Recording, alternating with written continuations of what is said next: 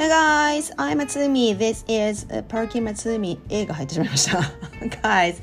this is Perky Matsumi English, the show we practice speaking English. And it's been a while since I do this podcasting. A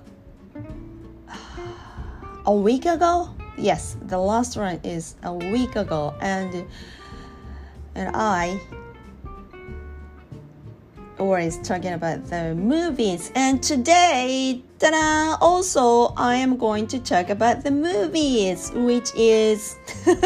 前回はマット・デイモンのレインメーカーでしたよね。なのでトム・クルーズの映画も引き続き見てたんですけど、 Yes! Mission Impossible を全部見たんですよね。ネットフィリックスで見れるやつは 1,2,3MI1, MI2, MI3 その後4、5ってナンバーでいかないんですよね。ゴーストプロトコル言われてないと、あと何でしたっけ、I forget なんとかネーションのやつ、つまり5作まで見たってことですか。てか今何作目まであるんでしょうね。I'm not sure. Yes. Yeah, I'm gonna go back to the Tom Cruise movie Mission Impossible もやるんですが、その前にthe first of all, I would like to talk the movie Mystic Pizza これにします。はい。古い映画なんですよね。ミスティックピッツァ、ジュリアン・ロバーツが主演してるんですけど、マット・デイモンの前回のポッドキャストの後、マット・デイモンの映画他に好きなやつあったんだよと思っていろいろ検索してて、火星に行くやつがありましたよね。火星に行ったんだけど取り残されてしまって、でもサバイブするってすごいそう物語でやつ、あれも好きなんですけど、なんせネットフリックスで見れないから見れる時とね見れない時があるんですよね。なぜかね、そう期間限定でね、そうダウンロードできる時もあるんですけど、But anyway、 そうでその後ミスティックピザにマット・デイモンがちょい役で出てるっていうのを検索で見つけて、何と見たことあるんですよ。昔ミスティックピザを1回ぐらい。それはテレビの金曜ロードショーだったかな。いや違う、多分ビデオ借りてレンタル屋さんで借りてみただろうなと思って、でそれをこういう話でこうだったよなと思って頭の中でストーリーをもう一回思い描いてたんですけど、いやどこでマット・デイモン出るんだろうと思って。ミスティックピザは見たことある人、はーい、多分古いからジュリア・ロバーツファンでも見ない人が多いかもしれない、見たことがないかもしれない。何歳ですかジュリア・ロバーツね、あの頃ね。Runaway Bride よりもずっと前ですよね。そうです、リチャード・ギアのやつのね、Runaway Bride よりも、あと何でしたっけ、 LA を舞台にした有名なやつ、そうあれよりもずっと前ですよね。そうだ、プリティ・ウーマンよりもずっと前です。そうなんですよ。だから売れる前ですよね。そうでミスティックピザっていうピザ屋さんで働いてる看板娘が3人いるんですけど、その看板娘の3人のうちの1人がお店で働いてるスタッフの1人がジュリア・ロバーツで、もう1人妹が1人いて、もう1人女の子がいて、でその女の子たちの物語で必ずその3人の女の子にボーイフレンドができるんですけど、いや待ってよと、ボーイフレンド役にマット・デイモン出てたのかなと思って、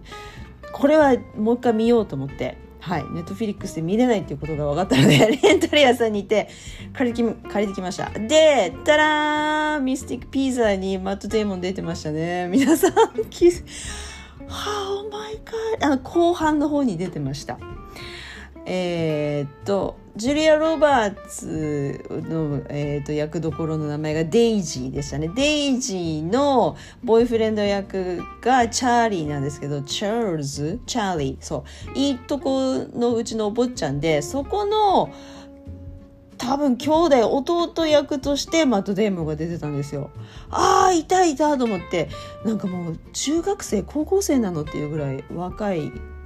かったですね。だからあの頃からもう役者やってんですね彼と思っていやそれだけなんですよ。それだけ。ミスティックピザをなんで見ようかと思ったかっていうと、マット・デイモンが出てるっていうのを確認したかったからです。I wanted to make sure the Mystic Pizza movie has Matt Damon asちょい役で出てるかどうかはい確認したのでもう OK です。Well, Mystic Pizza 気になる英語のセリフはね特にこれと言ってなかったんだけども、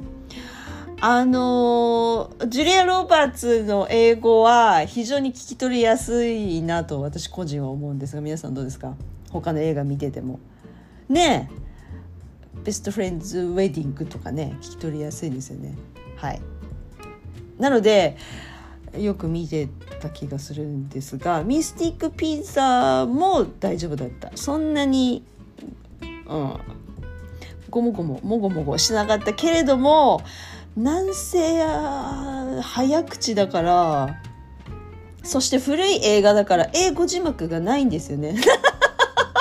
Oh my god! 後で英語字幕に直して英語のセリフ確認しようと思ったらないと思って、こりゃ古すぎてダメだと思って、その時点でちょっと諦めたんですよね。冒頭のピザで看板娘3人たちが働いてる場面が冒頭に出てくるんですけど、そこでジュリア・ロバーツがね、なんか My shoes are killing me、 この靴なんかちっちゃくてダメだわ、履けないわとかいうセリフがあったりとか、その後でお姉ちゃん、つまりジュリア・ロバーツお姉ちゃんなんですが、お姉ちゃんとデイジーは都会ひっかい男の子と遊びに出かけてるようなお姉ちゃんなので、その妹は頭が良くて、そうこの秋からエール大に行くとかいう設定なんですよね。なのでいや私は頭がないからこの先どうしようみたいなことを言うところがあって、で一生ピザを運ぶ気はないわみたいな日本語のねセリフがあったんです。これちょっといいセリフじゃないと思って、でも英語字幕がないから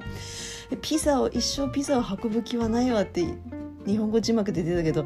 あれ英語なんて言ってるかな。 For the rest of my life は聞こえた。一生、自分の今後の人生において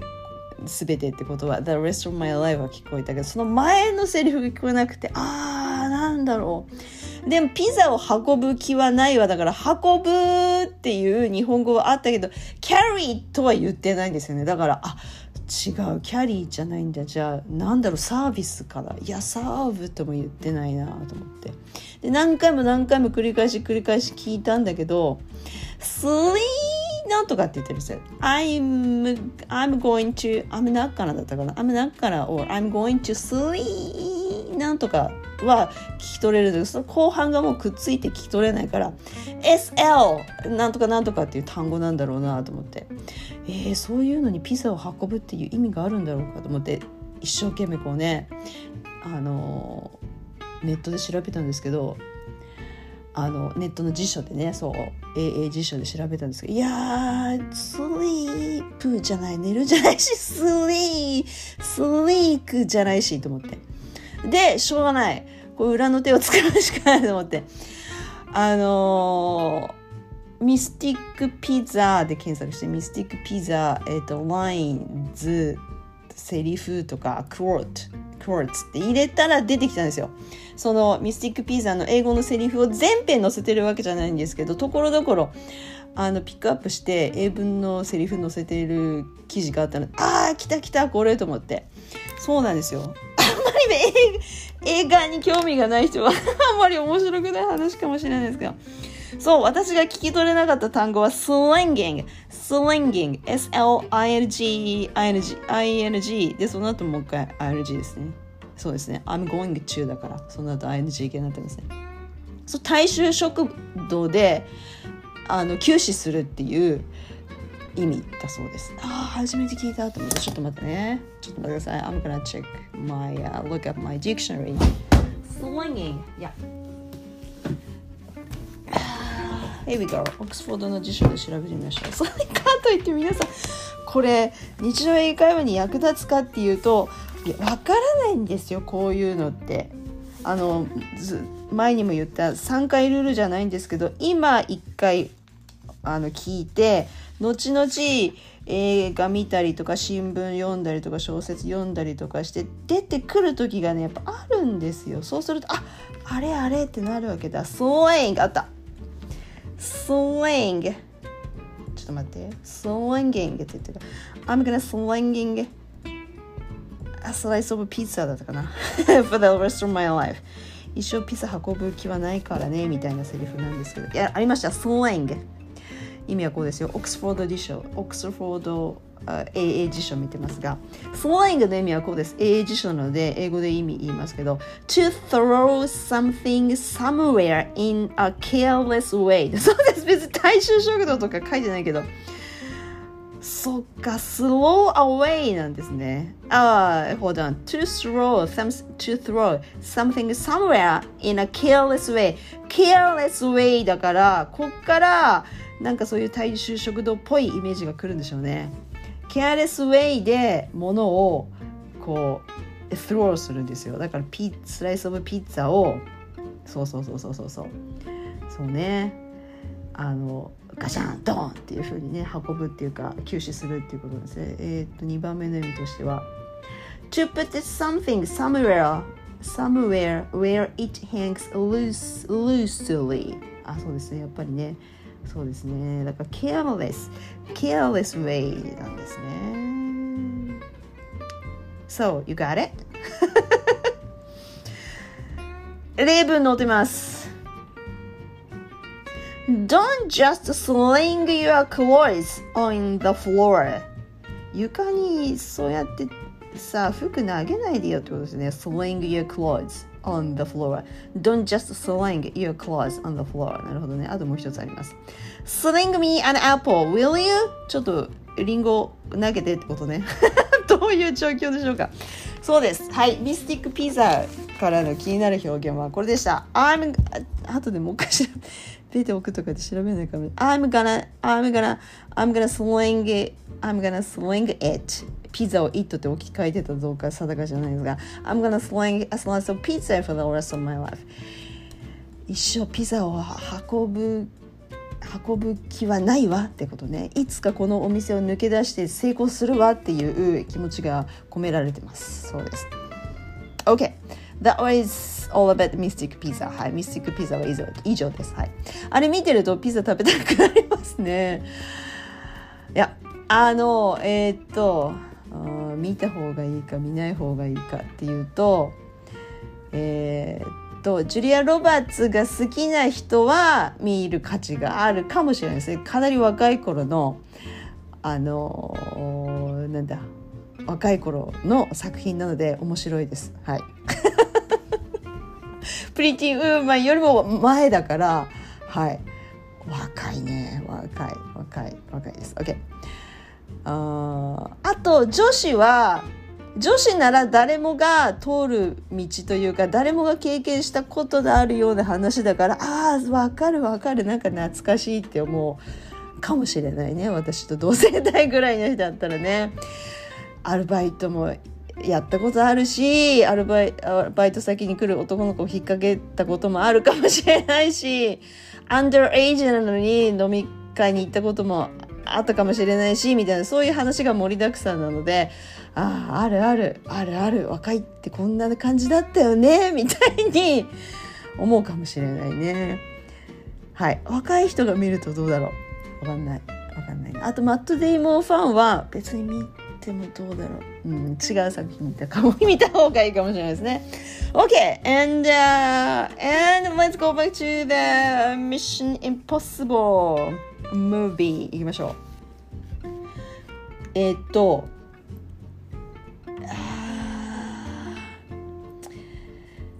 なんせね、アクションムービーだから気になる英語のセリフがあまりないんですよね。そう、会話を中心にした物語ではないので、アクションだからね。そうなんですよ。飛行機からぶら下がってみたり、バイクに乗ってみたりね、駐車場でバンバンバンってやってみたりね、なんせ忙しい映画なので、そこでこれ1個だけね気になったセリフがあって、1個だけ聞き取れたというか、なんで気になったかというと、まずミッションインポッシブルの何作目ですか、3、4作目ですか、ゴーストプロトコル、これです。で、もういっぱいあるから敵がどんなチームだっけっていうのがあんまり思い浮かばないんですが、もうミッションインポッシブルはもう第1作目なんかもう何十年前ですよね、あれね。フロッピーディスクを扱ってるのを見て、古いわーと思いましたね。今時の若い人、会社でフロッピーディスクとか見たことないでしょ。ないですよね。私の学生時代はそれじゃんじゃん使ってた時代ですが、今ね USB でガチャッとパソコンに挿すとデータがね、持ち運びできるから今それです。その前はね、フロッピーディスクというものを使ってたので、ミッションインポッシブルのね1作目はね相当古いですが、そのゴーストプロトコルでだんだんこう策を重ねるごとに内容が複雑すぎて、敵だと思ってたのがそうじゃなくて、で二重スパイだったりとか、味方だと思ってたのに裏切られてどうこうとか、話の整理するだけで精一杯なんですよね。そうすると2回見て3回見てってなるから、英語のセリフまで追いつく余裕がないんですが、そのゴーストプロトコルで気になったのはこれです。思いつきなんだよっていうセリフがトム・クルーズね、同じのをね2回言ってるんですよ。これなんだろうと思って脚本家が何か意図しそうってやってるのかなと思ったんですが、なぜインポッシブルなミッションをコンプリートするためにスパイ活動をやるわけだ、トム・クルーズが。で、必ずパーティーシーンが出てきますよね、あれってね。007もそうなんだけど、なんでああいうスパイ映画って必ずカクテルドレスで身を包んだ人とタキシードを着てるハンサムな、ね、ガイズとパーティーの場が必ずあるんですよね。必ずありますよね、どのシーンも。そこでお宝を見つけに行ったりとか、データを盗んできたりするわけですよ。で、そこの例に漏れずゴーストプロトコルにもパーティーシーンがあるんですけど、そこでパーティーシーンで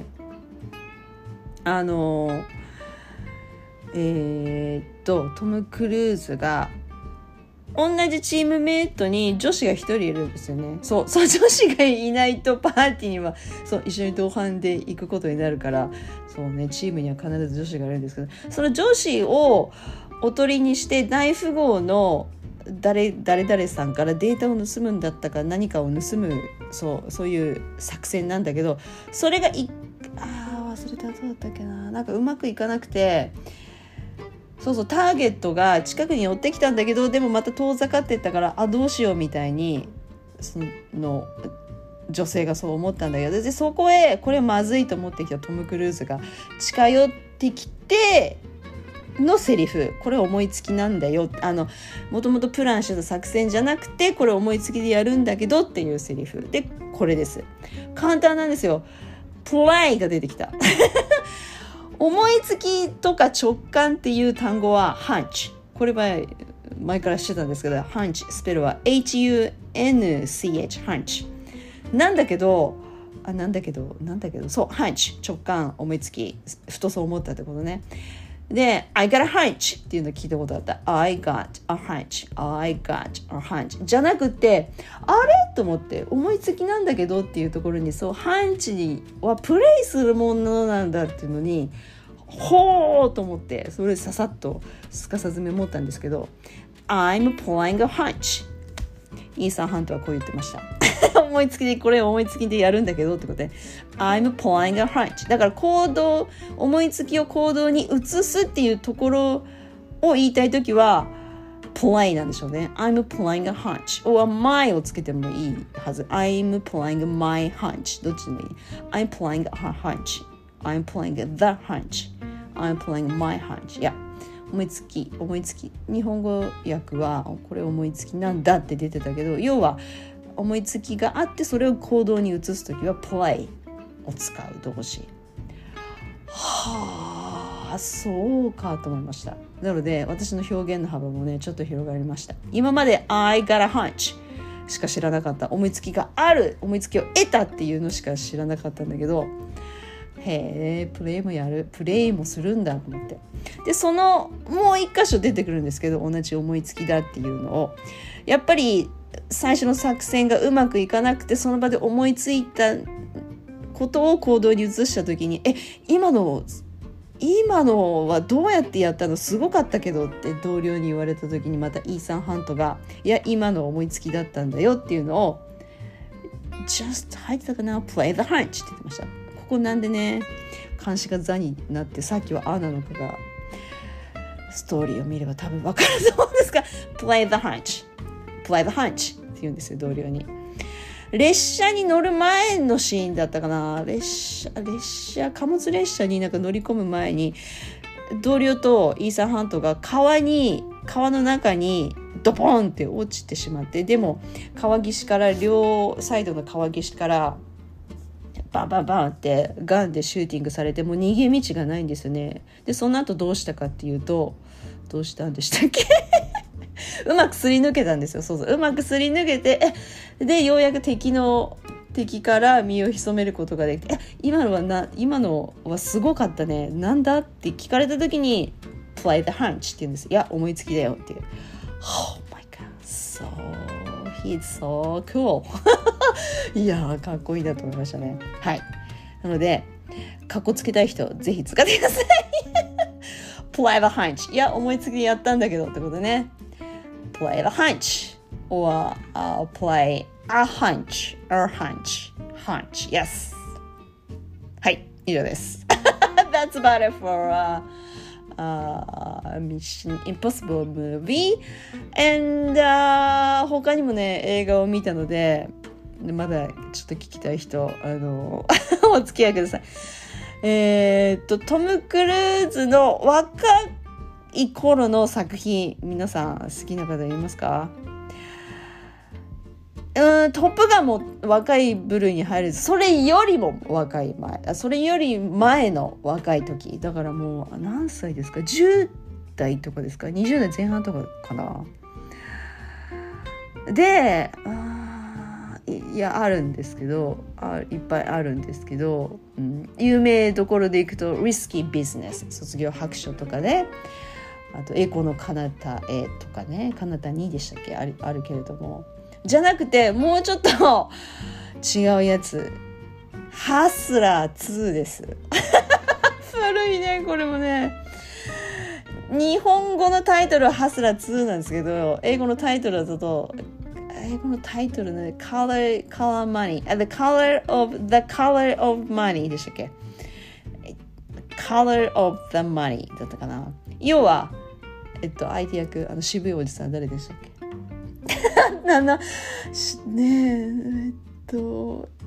あの方アカデミー賞取ったんですねきっとね。ポール・ニューマン、そうおじさんが第一作のハスラー、オリジナルハスラーを演じて、その後のハ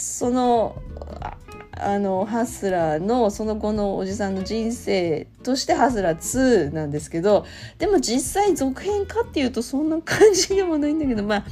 anyways そこにポール・ニューマンとで若い頃のトム・クルーズが共演してやる、ハスラーはあれです、プールバーを舞台にしたプールプレイ、違う、プールバー、プール何て言うんですか日本語でビリヤード、ビリヤードに英語だとビリヤードってあんま言わないかったですね。プール let's play pool って言ってたかな。とにかくビリヤード台が何個も置いてあってお酒が飲めるところをプールバーと言いますよね。そこをで荒稼ぎする話そうなんですよ。The Color of the Money、 そこにトム・クルーズが出てて、一回見たことあったんだけど最後どういう展開だったか忘れたなと思ってもう一回見たんですね。でこれもネットフリックスで見れないからレンタル屋さんで借りてきて見たんですが、 Oh my goodness, he has so bad hairstyle 髪型がね、トム・クルーズの髪型がリーゼントでおかしくてね、もう話に集中できなくてね、いやどうなんだ髪型と思って、わからない。ポール・ニューマンが好きな人は映画グーって言うかもしれないけど、トム・クルーズが好きな人が見たらグーとは言わないと思う。あんまりいやダブル主演みたいな感じで出てるから、どっちもそうラインはいっぱいあって演技は見どころはいっぱいあると思う。それにしてあんまり盛り上がりに欠けるなーっていう感じで、最後もラストシーンもこの先続かないのっていうところでブチって切れるんですよね、最後ね。いやー面白くなかったビリヤードが好きな人は見てて楽しいかもしれない。なんでそこに球が当たってなんでそこにボール落ちちゃうのっていう素晴らしいテクニックが披露されてるから、あれねトム・クルーズ練習したんでしょうね、きっとね。私ビリヤードはあまりやらないのでよくわからないですが、いやとにかく素晴らしいプレーの連続でしたね。はい、以上がハスラー2 A Color of the Money でした。はい、気になるね英語表現ね、なかった。もう何せねトム・クルーズの髪型がもうに目を奪われてね、リーゼントが似合わないね。どうしてでしょうね。いや似合わなかった。Yep. Okay, that's about Hustler 2でしょ。